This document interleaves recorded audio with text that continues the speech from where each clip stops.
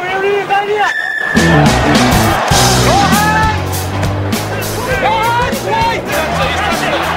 thought he was all right. Getting back in that spot.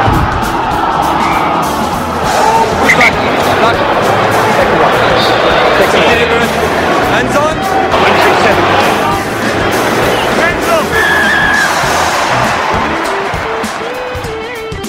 G'day and welcome to another Green and Gold Rugby podcast sponsored by strike.com.au. Grab a phone cradle from strike.com.au. Use Green and Gold Rugby as your password or safe word or discount word. I'm not sure what that term is, and you'll get it. And you'll get a 10% off. Joining me tonight, I've got Timsy, mate. How are you? Living the dream, mate. Living the dream. You are up there, aren't you? It's getting pretty warm. Winter's over, mate. Brace yourself. Winter is over. There has been no winter as far as I'm concerned Yes. down here. Although I'm pretty sure there has been out at Orange, where Mr. Logs is coming from. Mr. Logan, how are you, mate?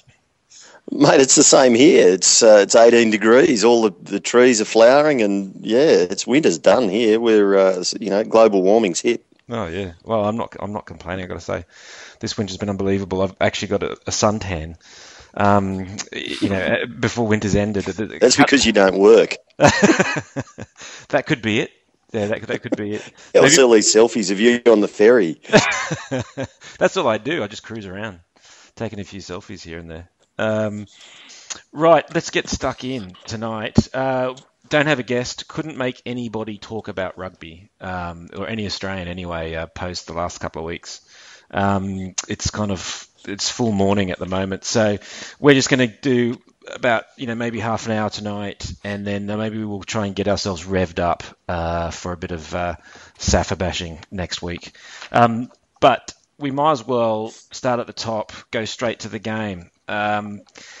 Unfortunately, a familiar story when it comes to the scoreline. 27-16 to the Kiwis, 2 tries to 1.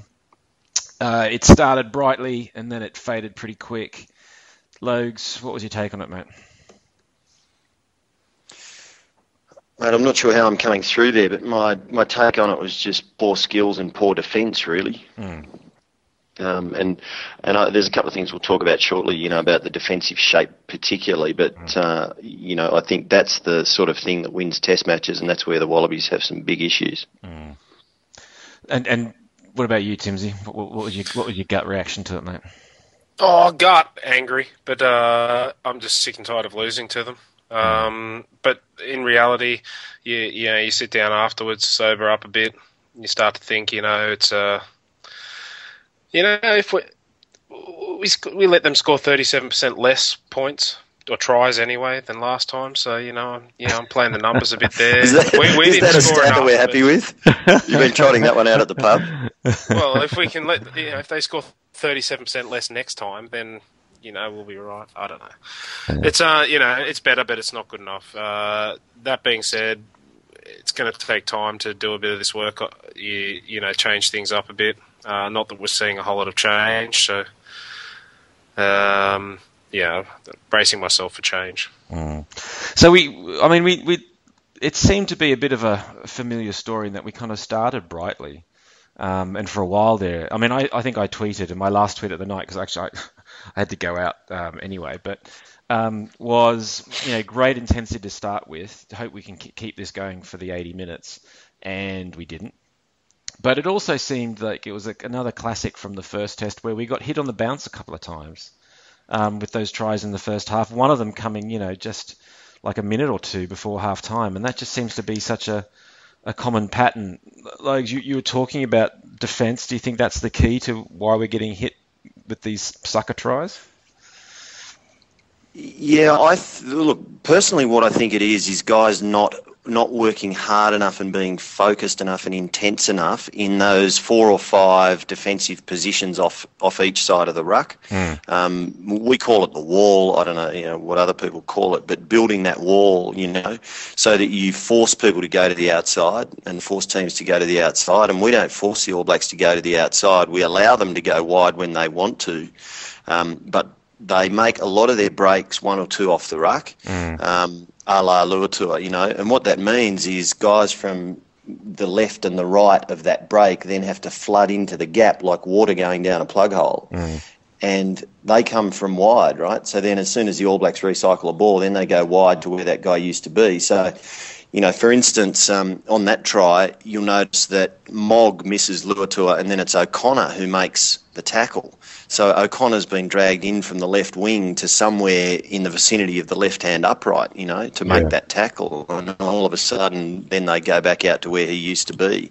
So there's that problem. And then I think there's also a problem with the wingers seeming to want to come up flat a lot in defence. And I don't know if that's a conscious thing or if it's a lack of confidence in their own ability or the man inside, but they seem to want to get up flat on the guy inside them, which is just poor shape because you've only got to put one pass across the front and the guy outside takes 2 steps, he's immediately behind the winger and he's gone, and everybody in the defensive line is out of play. And if anyone watched Shoot Shield on the weekend, Sydney University versus Manly, the 2 tries that University scored towards the end of the game to put themselves in a position to win it, both exactly the same thing. The Manly winger came up flat, rushed up flat, they passed across the front of him, bang, gone down the sideline, and it seems to be a bit of a disease going around, and it's a terrible technique. The wingers really should be just tucking inside their second last man and then jockeying out to the sideline. Yeah, I think it was one of the things, if I remember rightly, I think the Lions were kind of using a pattern like that, but also getting stranded with it, where they had that kind of defensive end coming up, sometimes played by the wing. If maybe it's a disease we've caught from there, who knows? So then there was a couple of shockers. Also, there was a shocker there. I'm trying to remember who it was. Was it Smith who came straight through the middle off set piece? I think it was in the first half. I think it was off a scrum, the All Blacks in our half, and literally, I mean, they had so many options. It was just like our midfield was Swiss cheese. Just very poor numbering up, it seemed to me. Yeah, I just think there's a very small margin there to reset that line, so it's not a case of just sort of being reasonably quick up and turned around and squaring up and moving up off your line. You've got to be very, very quick, very active, very intense and very focused. And that quarter of a second makes all the difference. And I just don't think we're really doing that hard work in that, to get reset in the wall and taking pride in that wall, So, Timsy, looking at the other side of the equation, that's our defence, which I think we've just said sucks. Looking at the other side of the equation, attack, what's your vibe, mate? What are you thinking? What are you seeing so far? Two matches into the Lynx tenure. Is this what were expecting to see?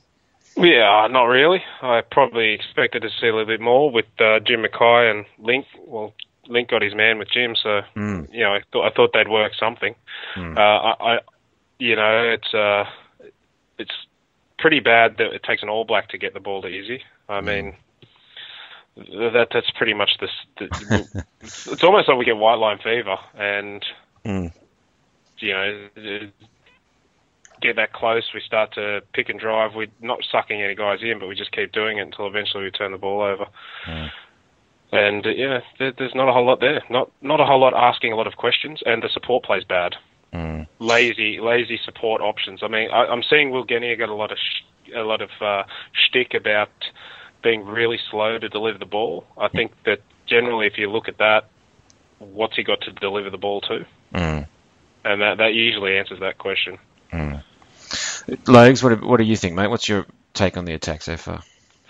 Look, I think Timsy's pretty much nailed it. I tend to agree with that. The thing about the attack that probably just I found annoying was you don't get many opportunities in Test rugby. You probably only really get, against a good side like the All Blacks particularly, you probably only get 3 or 4 genuine line breaks per game to play off, So we had 2, one from Leolefano and one from O'Connor. And both of those occasions, the ball was allowed to be killed and we didn't get any reward as the attacking side. Now, to be fair, I didn't watch the game from the All Blacks perspective, so there might have been occasions where they made a line and break too and they weren't rewarded. But I just think as a general philosophy, I'm certainly not saying that the ref lost us the game or anything as drastic as that, because that's certainly not the case. We lost it ourselves. But I just think the referees need to reward the attacking team. You know, the team that's playing the rugby must be rewarded, and a penalty 15 metres back or 20 metres back from the mark when you are attacking 5 metres out from the line, that's not a reward. You know, a reward is a man off and, you know, a scrum feed 5 out or something along those lines. You know, that's a reward. Yeah. I just don't think we're being rewarded for playing rugby. Well, let's get into that in a second, because that's obviously been a massive talking point that's come out of the game. The one thing before we move on from the attack, I was rewatching the game over the last couple of days, just pulling out some bits for some vid. And the bit that struck me, and actually the New Zealand commentators, because the version I had was the Kiwi version, and you hear them a bit talking about this, say, where is the counter-attack? I mean, I can't remember in the whole game a time when we counterattacked from a kick. And the Kiwis, yet again, were kicking it right down our throat. And I think it did even more this week than last week. And every time, now don't get me wrong, I think actually, and we'll talk about in player performances, Jesse Mogg. I mean, you know, he's obviously got a potentially great kick return and kicking game. It can go awry, as we've seen, but there was also a couple of kicking duels where he got the better of the All Blacks and Israel Dagg, which I thought not many people could say. But the thing that, you know, you've got between him, James O'Connor, and Israel Dagg, that's got to be one of a pretty good, you know, counter-attacking back three. And they might mean Israel Folau. What did I say? Israel Dagg. Israel Dagg. Oops. Israel Folau, yeah. Between those three at our back, you've got to think that's one of the best counter-attacking back threes, or definitely that we could put out anyway. And they didn't have one crack. So you can only think that's not a lack of confidence or something. That's a game plan. They've been told that's instruction. Yeah, don't get caught. I'm guessing because that's like, don't invite a turnover which they're going to score off. But if you start doing that, and then your set piece isn't going the way it should do, so the scrums were wonky at best, and the line-out absolutely fell apart, especially when Ben Moen went off, which was really disappointing considering how well it had done in the first week. 9 out of 9 throws they took in the first week, and I think we almost lost as many as we won this week. But you know, when you've got nothing, you don't have good solid set piece, and you're not counter-attacking from, you know, you're not counter-attacking, it's not leaving a lot, is it? You know, and then if you're not doing the basics well as well, then, you know, it's amazing that we even stayed in the game. Maybe it's instruction because they're not ready for, you know, they haven't coached what they want them to do yet. But I agree that it's not the right thing, but that's the only thing I can think of. I mean, the team's clearly not ready for it. I forget who it was that made the break, but Will Genia was with him and went into the ruck, and there was no one there, and the All Black just walks over and picks up the ball. Because our support's so far behind. So, I mean, if you start running from out the back there, and we're all just standing around, then you're going to get a turnover that they are going to score off. So it could just be we're not ready, just kick it. I don't want to make blanket statements, you know, sort of random goes, but it does seem like all these things have a bit of a common root, which is the work off the ball. You know, the work off the ball in defence, they're not quite realigning quickly enough and hard enough, and then, you know, they don't seem to be tracking back hard enough to give the counter-attackers support, so they're not counter-attacking, and then, you know, there's not guys there when the halfback does get caught up in the ruck or whatever. You know, there seems to be a lot of work off the ball problem. It showed itself. It showed itself in the lack of support for any break that we made or any good work that was done. There was just no one there. There was no options for people to, you know, you've got a choice as a halfback of, you know, kicking, passing, or running. There's no one to pass to, so, you know, there's no one moving and giving options. But it was just I don't know. They just looked like they were having more fun. They just looked like they cared more. You can talk about how poor the ref was until the cows come home, but the fact of the matter is, we just didn't look like we were, you know, there to play games. We were there to, you know, just get through it. You saw the way Aaron Smith was carrying on about everything, you know, and up, you know, amping everyone up. And when stuff didn't go their way, even though they're ahead and they're winning the game, you know, how upset he was with himself and, you know, what had happened. But that they just cared more. And that's why we lost. Are we going to talk about the ref? I feel you want to, can mate. We open the lid? Can I just throw something out there? And I'll say to all the New Zealanders listening, please don't start writing me letters and stuff like that, because it's really nothing to do with the All Blacks and everything to do with the referee himself. That if that game was, say, a team versus South Africa in South Africa during a World Cup, say a World Cup quarter or something like that, with that referee pulling that performance, and it was in favour of South Africa, if they got given 16 penalties, if a side didn't get a try reviewed like the one that Moore had disallowed, if the South Africans were allowed to kill the ball like that in their own red zone and that sort of thing, people would be calling match fixing on that. So I'm taking you were pretty outraged, mate, by the performance. Oh no, I'm not. I'm not outraged because I don't think it cost us the game. Yeah. Had it been a sort of 2-point game and they didn't review that try, I'd go, geez, but we're clearly outplayed. So I'm not outraged in that sense. But it occurred to me during the game. I just went, you know what, this. In any other circumstance, particularly if South Africa was benefiting from it and it was in South Africa, I would think that this guy was on the take. Timsy? That's how poor I thought it was. I think that his saving grace is that the best team won, so there's no issues with the result. The problem is, if I put in that bad a performance at work, I'd be fucked over. And once we made this a professional game, surely he's accountable for that bad a job. Mate, I've now got visions of people coming to your cubicle with like wrenches and pickaxe handles and beating you, as you say, fucking you over. Yeah. So it's a pretty rough place you work there. Yeah, I know, mate. There's cage fights for promotions and stuff like that. It's brutal, but it makes you strong. You got to want it. Yeah. No, definitely. So it was now, has anyone, I just assumed there was some rational explanation for that not going upstairs, for that Stephen Moore, what looked like a try, that someone had found a clear knock on, or he was playing some other advantage or something. No. Did anyone find anything? He thought it was better to go back 15 metres and give us a kick at goal than to have a look and see if that maybe was a try. I'm gonna admit something right now. I hadn't quite got to where I was watching the game when that happened, so I didn't see it live. My understanding of it, though, is that it was worth a look, and he was in a position that obviously he thought he'd seen enough that it wasn't a try. That's the only thing I can think of. Well, he was in a pretty good spot. I mean, he was probably stood, I don't know, Logs, was he like 2-3 metres away? So yeah, no, I think he was on the wrong side, but he certainly was very close, yeah. And who knows, I mean, he may have had a very clear view over the top of the ball.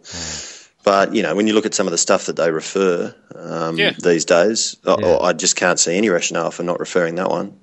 But even that, I mean, the thing that outraged me most was not that, and it was Kieran Reid after Smith didn't release the tackler, and then he played advantage, and then Kieran Reid went over and killed the ball. That I think that is a little bit of a pattern that's being allowed to creep into Test rugby generally, not just the All Blacks. But that killing the ball on the advantage, I think, should be severely dealt with. Well, so here's the thing: I don't think he actually saw what Kieran Reid did as another. As a re-penalty. I've watched that a few times now because I've actually got what I've gotten sitting. Have you seen where Reid is standing when the ball comes out?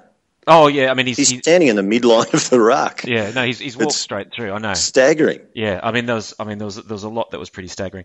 I mean it's an interesting one. I've actually put together in 2 video clips all of the penalties that happened in what we are commonly calling the red zone. And I'm just looking to put together a little post just so people can make up their own minds, what they think. Because it's been very interesting to start. So going back to Reid, it was clear what he did, right? Well, actually, I don't think it's. I mean, I've watched that a couple of times in my instant. So I think it's more about whether he's hitting the halfback or not. Because actually, by that stage, there's a little bit that goes on where the ball, I think you could say, is out. and that he's popped through it. I think it's a timing thing. My gut feel is that yes. Yeah, but see, these days it's got to be very clearly out. And you watch, they never call it out. They always give the benefit of the doubt to the side with the ball. And it's 9 times out of 10 when a guy steps over and picks up the ball, he gets pinged for it. The only one that really got away with it was, I think, Retallick, when he stepped around when there was no halfback and the ball was just sitting clearly out on the Australian side. That's the first one I've seen anyone get away with for about 6 months. No, all I'm saying is I'm not sure that Paper was ruling that as a penalty. I'm not saying that it wasn't necessarily, but having a look through. So there's a couple of things that I've sort of started looking at, and I put a shout out on Twitter today, which was to say, has anyone got any guidelines about penalties in the red zone?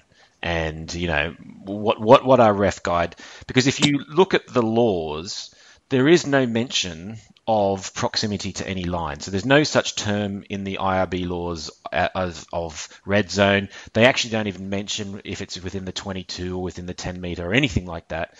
It's simply, there's basically 3 categories you can fall into. It's either one particular player doing a repeated infringement, a team doing repeated of the same infringements, or a player stopping what would have definitely been a try, and that in which case you're awarding a penalty try. They're the only 3 choices that you've got, and the whole thing about red zone then, so that's in the laws, and we all know then, that's what anyone can find on the IRB website. And then we know there are these things that float around, which is kind of like, ref guidances. So, within those laws, then how do you manage the game? And there's none that you can find from the IRB that pertain to this. There are some in Australia that have been written for Australian referees to kind of help them with these things. And actually, I've got them in front of me now. So repeated and deliberate infringements. A referee must warn a team through the captain about repeated infringements prior to taking yellow card action. Next point, repeated team infringements can be a number of different offences in a short period of time, a pattern of similar offences without a time limit, regular offences close to the defending team's goal line, or repeated infringements by an individual without a time limit. And then it says deliberate infringements can result in a penalty kick and caution without any warning, depending on the cynical nature of the infringement. If a penalty try is awarded and offender can be identified, then either a caution, yellow card, or send-off, red card must follow. So this is the guidance that I... Sorry, I just dozed off there for a minute. Were you reading from the law book?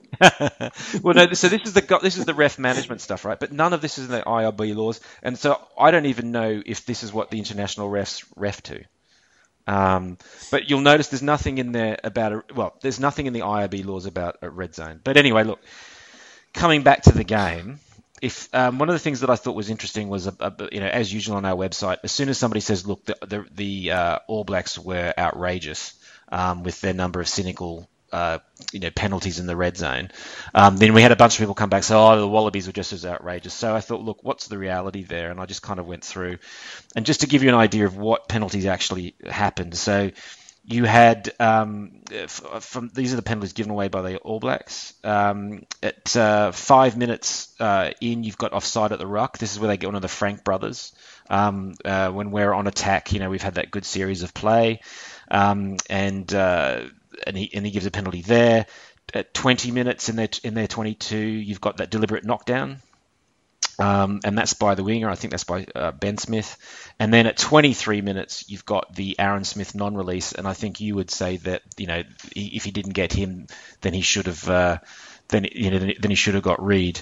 And that's it in the first half. And then it's not until the second half, 45th minute, that you've got Taylor off his feet in the 22. And then in the 55th minute, you've got McCaw not releasing, but he plays on from that, and then he gets Smith offside. So you've kind of got two spates of 3 penalties. Unfortunately, I think each of those 2 series with 3 penalties, you've got different players and you've got different penalties. Am I convincing either of you guys? No, I think there's 2 problems there. One is you're going off the penalties that have been awarded, and that means you're operating on the assumption that the referee was right and that he picked everything up, which is not necessarily the case.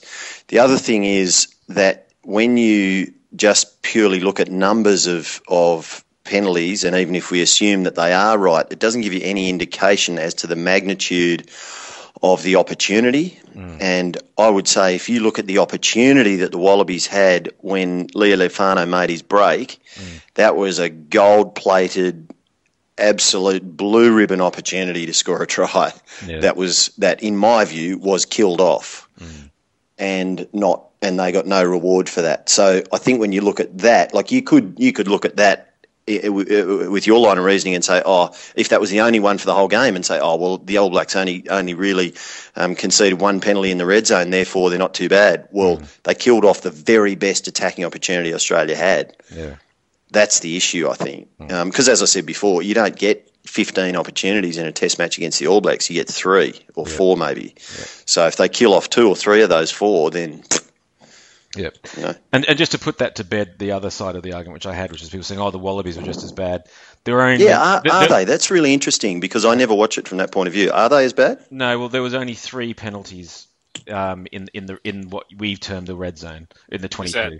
Is that under the same assumption that the ref caught them all? Yeah, well, right. So look, I can only go by, and I think from this perspective, you can. I mean, look, I'm not going to argue that he was picking up all the right stuff, but in the stuff that he did pick up, there were only 3. The good news is it's the same ref. So if he saw only 3 versus 6, then so be it. So we had one at 10 minutes in, which was the one where he pings Tamua for not being on his feet. And I actually, I thought that was... I watched that again. I actually thought that was harsh. Yeah, I did as well. I actually thought he released and got to his feet. Yeah, and it was nowhere near what Smith was doing anyway. Then he got Moen for not releasing in the 35th minute. In a ruck, and actually that's fair. Moen never released, and that's the classic penalty. Actually, Moen gives away when he wants to shut something down. And then 74th minute, he gets actually not him. It's the touchy who calls Hooper offside, and then I think they play on, and there's Gill who's off his feet, but that's around the 74th minute. So there's only really sort of 3 instances where that happens versus I've got 6. I think there's a really interesting number at play here, and that is how many New Zealanders you have listening to this podcast, because I can guarantee by now there's none. I don't think we had any to start. Don't worry about that. All right, because I think they're all just, or you're about to get a letter bomb in the next week. Well, they probably destroyed their iPod by now. So the one thing I'm countering that with is the fact that that's all we've got. We don't have a Bledisloe Cup to drink beer out of. We've only got this, the deep dive, the analysis. That's all we've got. Yeah. Hey, well, listen, here's another. Try this on for size. This is something I floated with the guys on the ABC doing the morning after, and I was searching for some sort of positive, and I was saying, actually, you know what? The only reason that we even really care about this and we get so hung up on it is because they're our next door neighbours and there's a thing called the Bledisloe. No one else in world rugby has any better success against the All Blacks than we do. But because we have this frigging thing called the Bledisloe and we play them 3-4 times every year, that's why we get hung up on it. But it's not like everyone else is beating them and we're not. They're not supposed to be better than us at anything. It's like Poms. We're supposed to beat them at everything. I mean, it's a really bad time. We've got nothing to cling to. We can't win at tennis. We can't win at freaking cricket. We can't win at... Mate, it's horrible. It's been a shocker. I'm more worried about that. I don't at least the All Blacks are a good team. I don't like losing to a team that is that exceptional. But if we start losing to England, I'll be breaking out the razor blades in the warm bath. We don't lose to England. We don't lose to Scotland. All right. Well, look. Okay, let's move. let's end Samoa. Samoa. Yeah. Let's move on. Let's move on for that. So I'll put some analysis and stuff I could find out for people to make up your own mind what you thought. I'll tell you the other thing that I thought about doing. I'm not sure I'm going to find time to do it, but I would really like to do it. Is the number of times you see this, what I call the sleeping Kiwi. So that's where they make the tackle, and they make a good ankle tackle, and then lie, perpendicular through the back of the ruck. Or instead of they're lying at the back of the ruck. They stretch the arms out. Yeah, they're getting up, and they go, right. Well, it's half a metre to the back to the line that way. But if I go this way, it's 5 metres, and I get to walk through where that guy's about to pass that ball. Yeah. Well, it does. Oh, sir, I'm honestly on my way out. It does 2 things. There's 2 things it does. It stops. You can't clear from the deck. So you have to pick and clear, which gives your defence, which is already a yard offside, another couple of yards. And if you stand up, you can close off one whole side of the ruck. So, for example, if you don't want them to go down the short side, you just stand up on that side, and they can't do a nice cutout pass. So it's a really, it's a really clever little tactic. But I just want to know, am I imagining it? I want to know, is it just, and is it something that they're doing? And I just figured, actually, there's a really easy way you can do that, is that to watch every breakdown and just count how many they do versus how many times the Wallabies do it. And then you do it as a ratio of how many breakdowns you've got, and you know whether it's, more or less, and it's just a case of good luck with that. Finding the time I'll tell you to do what, it. Yes. I'll watch the last time we beat the All Blacks, and I'll do that game, and you can do this one. Actually, somebody said, see if there's been a trend. Maybe someone said on the forum, I think after the game, there was chat going on, and somebody said how they remember Gregan passing into the back of guys who were doing that. Yeah. And at the time, they used to think it was really, really pedantic, but now they sort of understand why he did it. Yeah. And that's probably a good point. But I mean, surely all that takes is just lining up a runner to just run straight into that guy from behind. I mean, if you show that there's clearly an obstruction there, well, yeah. Well, I mean, it's also, but I think most of the times it's not it's not necessarily somebody stand up. It's just lying there on the ground saying, "Hey, I'm out of the way. If I stand up now, I'm getting more in the way. What do you want me to do?" And you see like Craig Joubert fussing over him. Anyway, look, that's maybe people will sponsor me to do that. There you go. To sit down and go through that. Let's talk about maybe some performances. Another piece of analysis that I've done that I'm going to be releasing to the world, I hope, in the next day or two. Scott Fardy. Absolutely champ. I thought it was a good game. I looked at the stats and saw that he'd done like most tackles. He'd hit most rucks and most runs of any forward. And then I watched it kind of more forensically in slow-mo, cutting pieces of his stuff out. I thought he had an absolute stormer of a game. Made some really great decisions. And for a guy in his first start at international level versus the All Blacks, he looked like he'd been there, a dozen times before. He looked totally relaxed and at home. That was my take on it. How did you guys think he went? Oh, I agreed. I mean, I just think, and there's no real science behind this, but you know how when you look at players, you just know in your gut that they should be there or they shouldn't. And for me, Mogg, I just don't know. I just can't get excited about him at Bledisloe level. He's great at super level. I just can't get excited about him at test level. And it's not to say he won't develop into a great fullback, because plenty of them have, but at the moment I don't have that feeling. But Fardy, I did. I just looked at him and went, man, he's not intimidated. He's trying stuff that like when he put that grubber through, that was just a great instinctive decision. It was a good decision. He wasn't frightened to try it, and he executed it well. And it's not his core thing, but he did it anyway. And those sorts of little touches, on top of the hard work that he did, I just thought he looked really in the right place. And we just perhaps don't have enough of those guys at times. Yeah, the other bit he did, because Timsy, you and I will know from the podcast we did with him that I think he played a lot of centre when he was younger, and you saw that happen like with that grubber. And then there was a couple of times, like he did a little kind of like a show and go on Nonu, I think, which actually worked at one stage when he was actually cleaning something up. Then there was another couple of times where there was a ball, I think it was from a charge down, and Luatua was actually just about to pick it up and run to the line, and Fardy just managed to get his hand in the way and knock it out. Just little things like that. He was just always on the spot and in the right place. I just thought he had a fantastic one. James O'Connor has got a lot of bad press. We've talked about him in not exactly a positive light, but I thought he looked pretty damn good on the weekend. Timsy, what do you think? Yeah, he's got a bit of the Nonu factor about him, hasn't he? Does a good job for the country. Can play really good, but no one wants him. But he had to be our most dangerous back. Oh, no. Hang on, let me rewind that. I don't know. I mean, obviously we got let's leave Izzy to one side. Well, I was just going to say, outside of Izzy, he'd be the most dangerous back. Well, Jesse Mogg was quite dangerous, but to us, no, that's rude. I'm sorry, Jesse. Because I know you listen, but it's like he actually looked like something could happen. And there wasn't a lot of those players. Okay, so they're my two. Anyone else stand out to either of you guys that you want to raise? thought had a good game or shocker? Oh, look, I don't know he had a particularly great game on the weekend, but there's enough touches there to say that Leali'ifano, when he first got picked and broke his leg, I was terribly disappointed because I just thought, oh my God, he might never play for the country again. And then he got picked and he knocked himself out, and I thought, wouldn't that be even just as bad if he only played one test? But I just think he's just going to be a long-term inside centre. He's just the best combination of everything that we need in a 12 that we haven't had for ages, We just haven't had it with Barnes. We didn't have it with O'Connor. We just haven't had it, that combination of vision and wide pass and ability to slice through the line and goal kick and everything. I just love having him there, and I think he's the base of a great backline if we can find a few more fardies up front. He's got that natural. Once he sniffs that little half gap, he's gone, isn't he? Yeah, and he's a pretty big, strong guy. Like he's actually quite, he seems to have bulked up a little bit in the last sort of 8 to 12 months. And like you said, the goal kicking's an absolute bonus. I mean, has he missed one?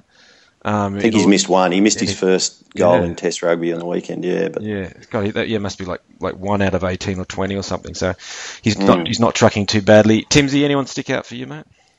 I think we've pretty much covered them all. Sadly, I love Vardy. I honestly think he needs to stop shaving though.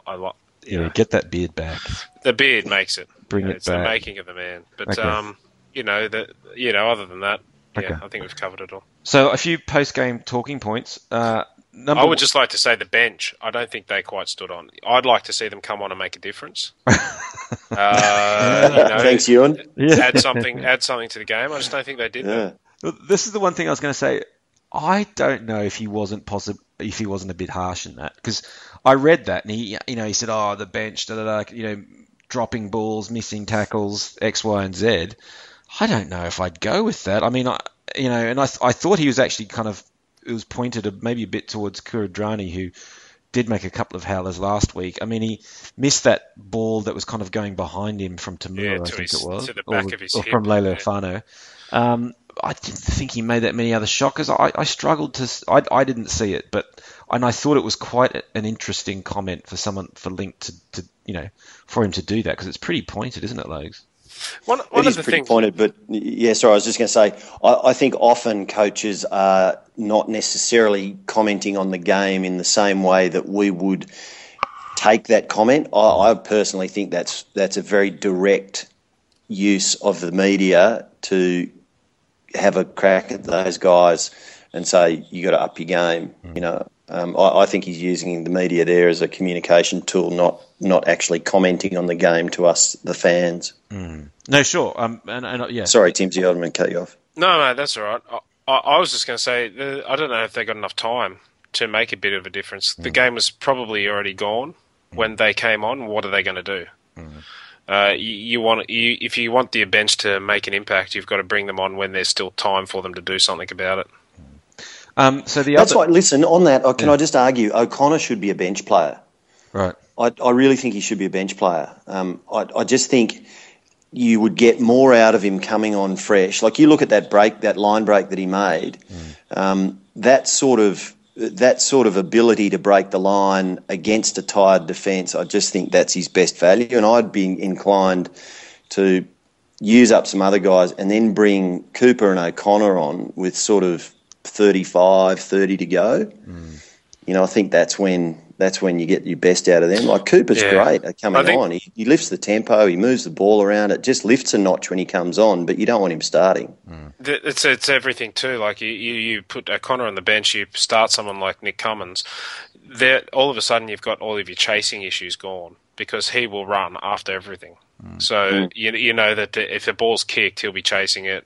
If there's someone making a half break, he'll be chasing it. It's what he does. So and always, you always need a bit of craziness too. I just think we just need a couple of guys who've got it. We need another Sam Scott Young, or we need another lunatic out there. We're just a good, honest team. We need a couple of guys that are scary because they're mad. Yeah, that'd be good. So talking of mad, the other coach comment we had was from the other side, which was Shags Hansen, it's very funny how he likes to jump the fence on this one. That the Nonu shot the shoulder charge that he did, saying, "Look, guys, this isn't tiddlywinks. There was nothing in it." I seem to be able to remember him, endlessly bitching about it when the shoe's on the other foot. Does this guy ever stop taking the pus? God, he does a good job with the media, though. They love it. Yeah, he knows how to feed the beast, doesn't he? Yeah, absolutely. Absolute meister. And then finally, talking of the media, I think Logs, you said you picked up a interesting article. Was it today from Mark Reason? Yeah, and it's another one from Mark Reason. He must be a bit of a masochist because he's an English rugby journalist that, and some people would put journalist in inverted commas, particularly Kiwis, because they don't like him at all. For some reason, he's the ultimate troll. He gets paid to troll Kiwis. Exactly. But he lives there. He moved there. So I don't know, like his house must get, the roof must get rocked about twice a week.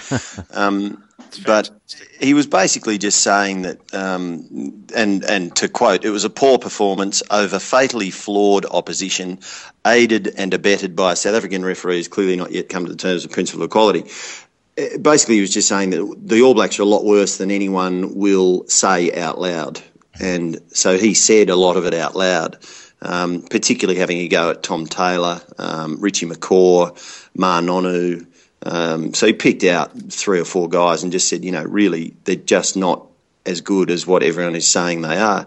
But, that goes back to our conversation before we went on here, saying, as I said, everyone says, oh, yeah, the All Blacks are beatable, but no one's actually beating them. Yeah. So, it's a funny one. And I think there's a kernel of truth in what he says that the New Zealand rugby public, the New Zealand media and the New Zealand coaching staff all have a very big vested interest in keeping the hype and the myth going. Yeah. But he said you've got to be honest and say when they don't play so well. And he reckons they didn't. I think there's, as I say, a kernel of truth in some of it, but I probably wouldn't go as far as he did. Well, I'll tell you something I saw. So someone forwarded on to me a email which allegedly was a response that Jaco Peyper gave through LinkedIn to just a random guy who said, look, I'm a ref, interested in your interpretation, and he gets this email back from Jaco Peyper, which, to paraphrase, says, interesting, you should ask these questions, because it was, it's basically saying, how did you not end up? How did you watch it so badly? Yeah, how did you not yellow card a Kiwi, basically? And he comes back saying, interesting you should say that, because I'm in a meeting right now in my match review, and what I'm being asked by the Kiwi management is why there wasn't a yellow card for Australia's repeated infringements, considering there were 16 penalties and no yellow card. So, I mean, to your point, I think one of the reasons why that aura is so important to them is that's how they get away with shit like that. Which is to say, how dare anybody be penalised so much against us?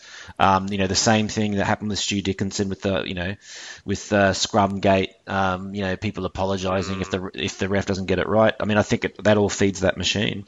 I think I'll tell you the media narrative that gave me the shits this week actually was then suddenly Kiwi press going, yeah, they've got the wrong coach.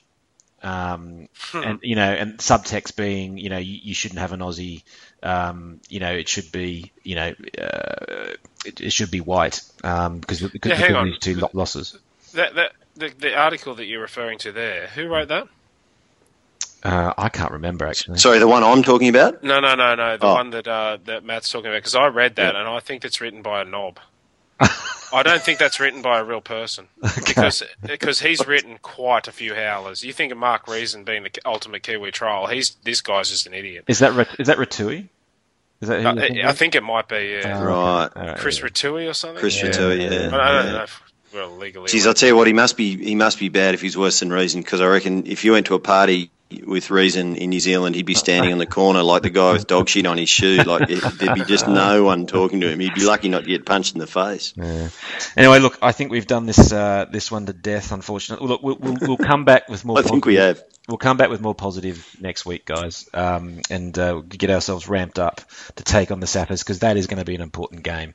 World ranking wise, what do we slipped to 4th now? I think, haven't we? 4th is the new 1st, I think. Yeah. behind. Well, you want to know what else? We're actually 4th in the Rugby Championship table. Now, that is scary in itself when you consider that Argentina gave up 70 points in their first test, and we are still behind them on for and against. No, they got a bonus point. Yeah, it's the bonus point. Oh, sorry, it's the bonus point. Yeah. Okay. Sorry, no, you're right. Yeah, it's the bonus point that got them there. All right, look. Well, we have a bonus point. No. We got 0. Right, so to finish off, we got a quick rant, something closer to home, Timsy. There's a bit of a story that's brewed here, right? Yeah, I don't want to say it's a rant, but I've been spoken to or pointed out by a couple of Jeeps people, which is a GPS rugby club in Brisbane. They've got I think they're called major preliminary final or something up against East this weekend for a spot in the final. They've got a couple of injuries, but the guy I spoke to in the club said, that they'll probably be okay. But they've been trying to get dispensation for Bryce Hegarty of the Rebels to play in the team with them. Bryce grew up in Ashgrove, went to Morris Brothers there, just down the road from the Jeeps clubhouse. To the best of my knowledge, never played with Jeeps. I may be wrong about that, but has a history in the area, and obviously played a couple of games with the Rebels. Is looking for a game, and is probably pretty good cover for them to get out of their injury issues. The QAU has said no. Right. Doesn't have a good enough association with the club. I spoke to a couple of the guys, and they weren't able to get someone to come on and talk about it tonight. But to me, to my opinion, and I could be wrong because I don't know all of the details, but that's what I know so far. That I don't blame the QAU for knocking that back. I think that's probably fair enough. And the spirit of the rule that's knocked them back is the fact that we don't want the last couple of teams to get to the finals and then all of a sudden be stacked from everyone from around the country who just came for a game and super teams. As a budding young fly half myself, if I've slaved away for the whole season and gotten the team to that place, I don't want to miss out on the game just because there's some guy better than me that can play. Yeah. The issue I have with it is, and I've spoken to a couple of other players, we've got this middle area where the super players that aren't Wallabies and the sort of higher club people, they get to this point where they don't have anything to play. They've got no games on.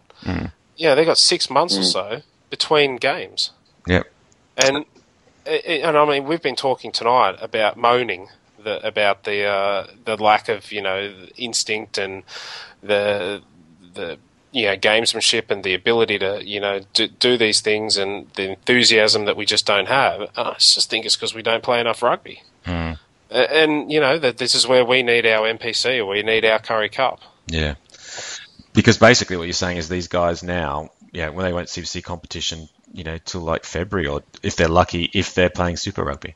That's right. If they're playing Super Rugby, so if they're a fringe Super player, they might not get a game for a year. Yeah. Wow. No, it's pretty shocking. I mean, you get to a point where we've got these people through club games and we've gotten them to the cusp, and then they've got nothing. Well, that's where you've got like Bo's gone off to play some ITM, hasn't he? Yeah, and good on him for getting the opportunity to do that. Good on Bay of Plenty. There's a fewer players over there, and other than that though, what was he going to do? Yeah.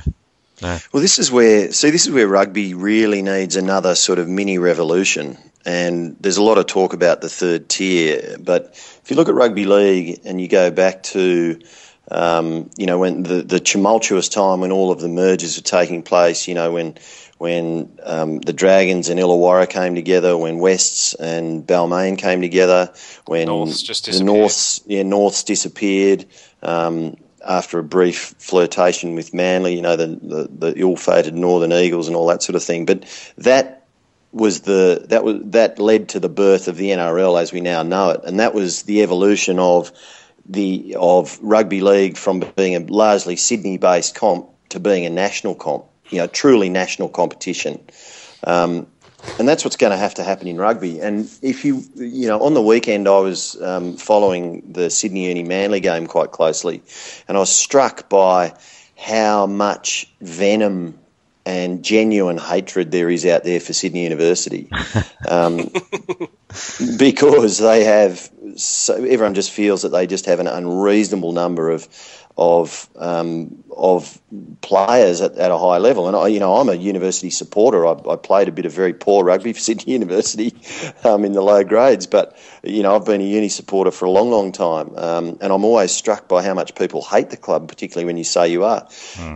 But the only way that that's really going to change is not to tear down Sydney University, but to give other clubs an opportunity to compete at a higher level and create a national comp, which will have the effect of then the players saying, all right, well, I've got, 7 or 8 great options of playing high-level rugby rather than all piling into a place where, there's several advantages on offer, a great program and great facilities and all sorts of other stuff. And I think that's what rugby needs. It needs an NRL type revolution, and be very painful for certain clubs, but that's I think the way it's going to have to go. Alrighty. So I think we're all pretty agreed that something needs to change there, and I think there's a bunch of people that are slaving away. It just doesn't feel like we're getting any closer, and then we have these Super B things appear and disappear. Hopefully we can get something tied up. But Yep. I think that's it for the week. Otherwise, thanks boys for joining. Thanks for the time. Pleasure. Thanks people for downloading or streaming or whatever else you do. Any questions, if you want to come on, if you've got a rant, something to get off your chest, just get in touch with us. Always good to hear from people. Otherwise, we will look to be back next week, hopefully with a guest back for you guys, and we'll be leading up to that Springbok test. So otherwise, have a good week. Thanks, fellas. Thanks, guys. Pleasure. 7 black.